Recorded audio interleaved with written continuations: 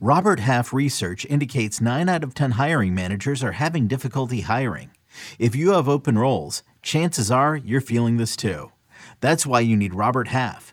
Our specialized recruiting professionals engage with our proprietary AI to connect businesses of all sizes with highly skilled talent in finance and accounting, technology, marketing and creative, legal, and administrative and customer support. At Robert Half, we know talent. Visit roberthalf.com today. Another day is here, and you're ready for it. What to wear? Check. Breakfast, lunch, and dinner? Check. Planning for what's next and how to save for it? That's where Bank of America can help.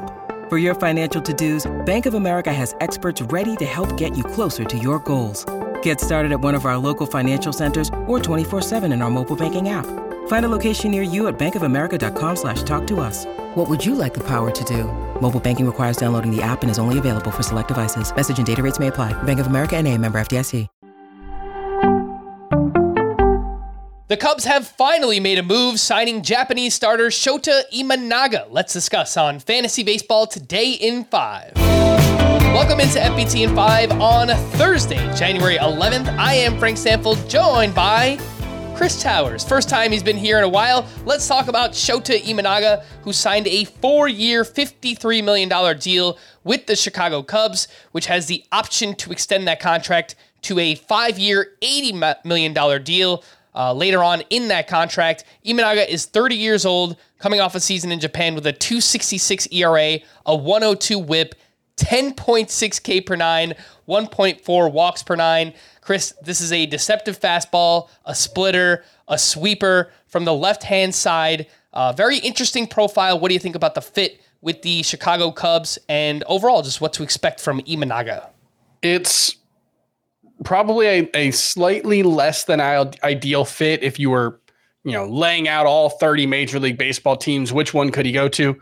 Wrigley Field, probably not the best one because it is, not a great place for a fly ball pitcher to pitch. And Shōta Imanaga has had struggles keeping the ball in the yard. You might look at his baseball reference page and see 1K per nine last year in Japan and think, well, that's not that bad. League average home run per nine in Japan last year was 0.8. So he was, a couple ticks worse. League average in Major League Baseball, 1.2 last year. So I think if you're projecting 1.5 home runs per nine is probably around where you'd put it. That's going to be on the higher side. I would think, based on what we've seen from him, it might be one of the more homer-prone pitchers in baseball. Now it's just a question of how many strikeouts can he get? He was well above average in Japan last season in that regard.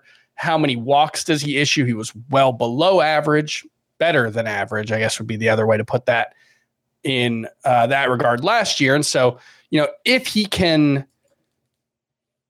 strike guys out in above average clip and keep runners off the bases, then it's a lot of solo home runs. That's not that big of a concern. When I look at, expectations for him, I think of he might get there in a little different way, but maybe someone like Eduardo Rodriguez or Braxton Garrett, guys who are going in the 50 to 60 range at starting pitcher. I think that's probably where Imanaga will end up in ADP, probably where he'll end up in my rankings, but there's certainly upside beyond that. If he, he's got this fastball that doesn't necessarily light up the radar gun, but he's got the good vertical approach angle that makes it play up.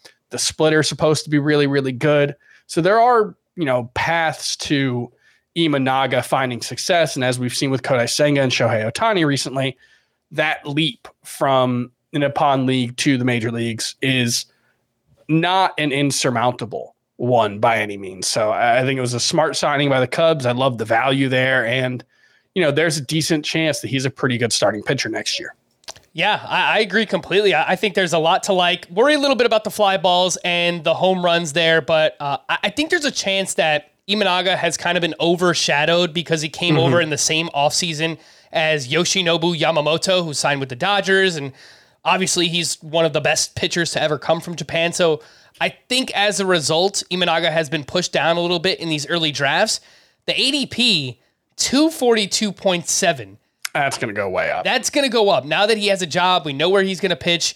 If he does wind up in a range similar to Eduardo Rodriguez and Braxton Garrett, that's around 190. And I would still be willing to pay that price. Again, There's a lot to like. If you look at Eno Saris's Stuff Plus metric, Shōta Imanaga led all pitchers last year in the World Baseball Classic. He was even better than his teammate Yamamoto, who signed for all that money with the Dodgers. So I'm not saying he's going to be better than Yamamoto. That's not likely to happen, but I think Imanaga could perform like a top 50 starting pitcher, maybe as like your SP3 or 4 in fantasy.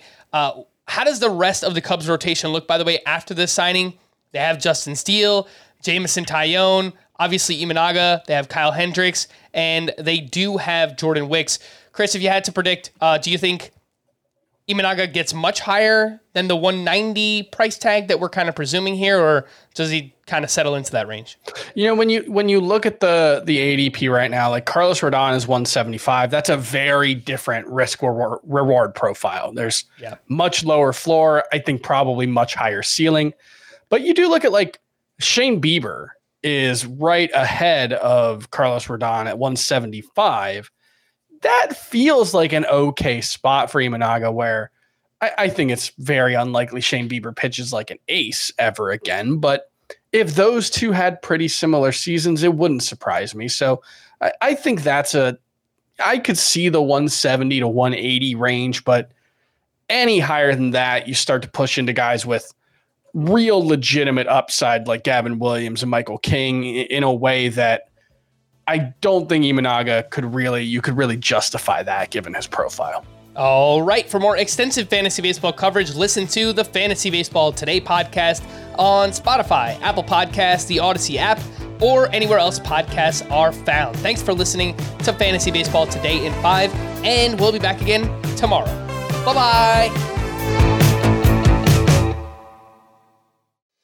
Hello everyone, it's Micah Richards here.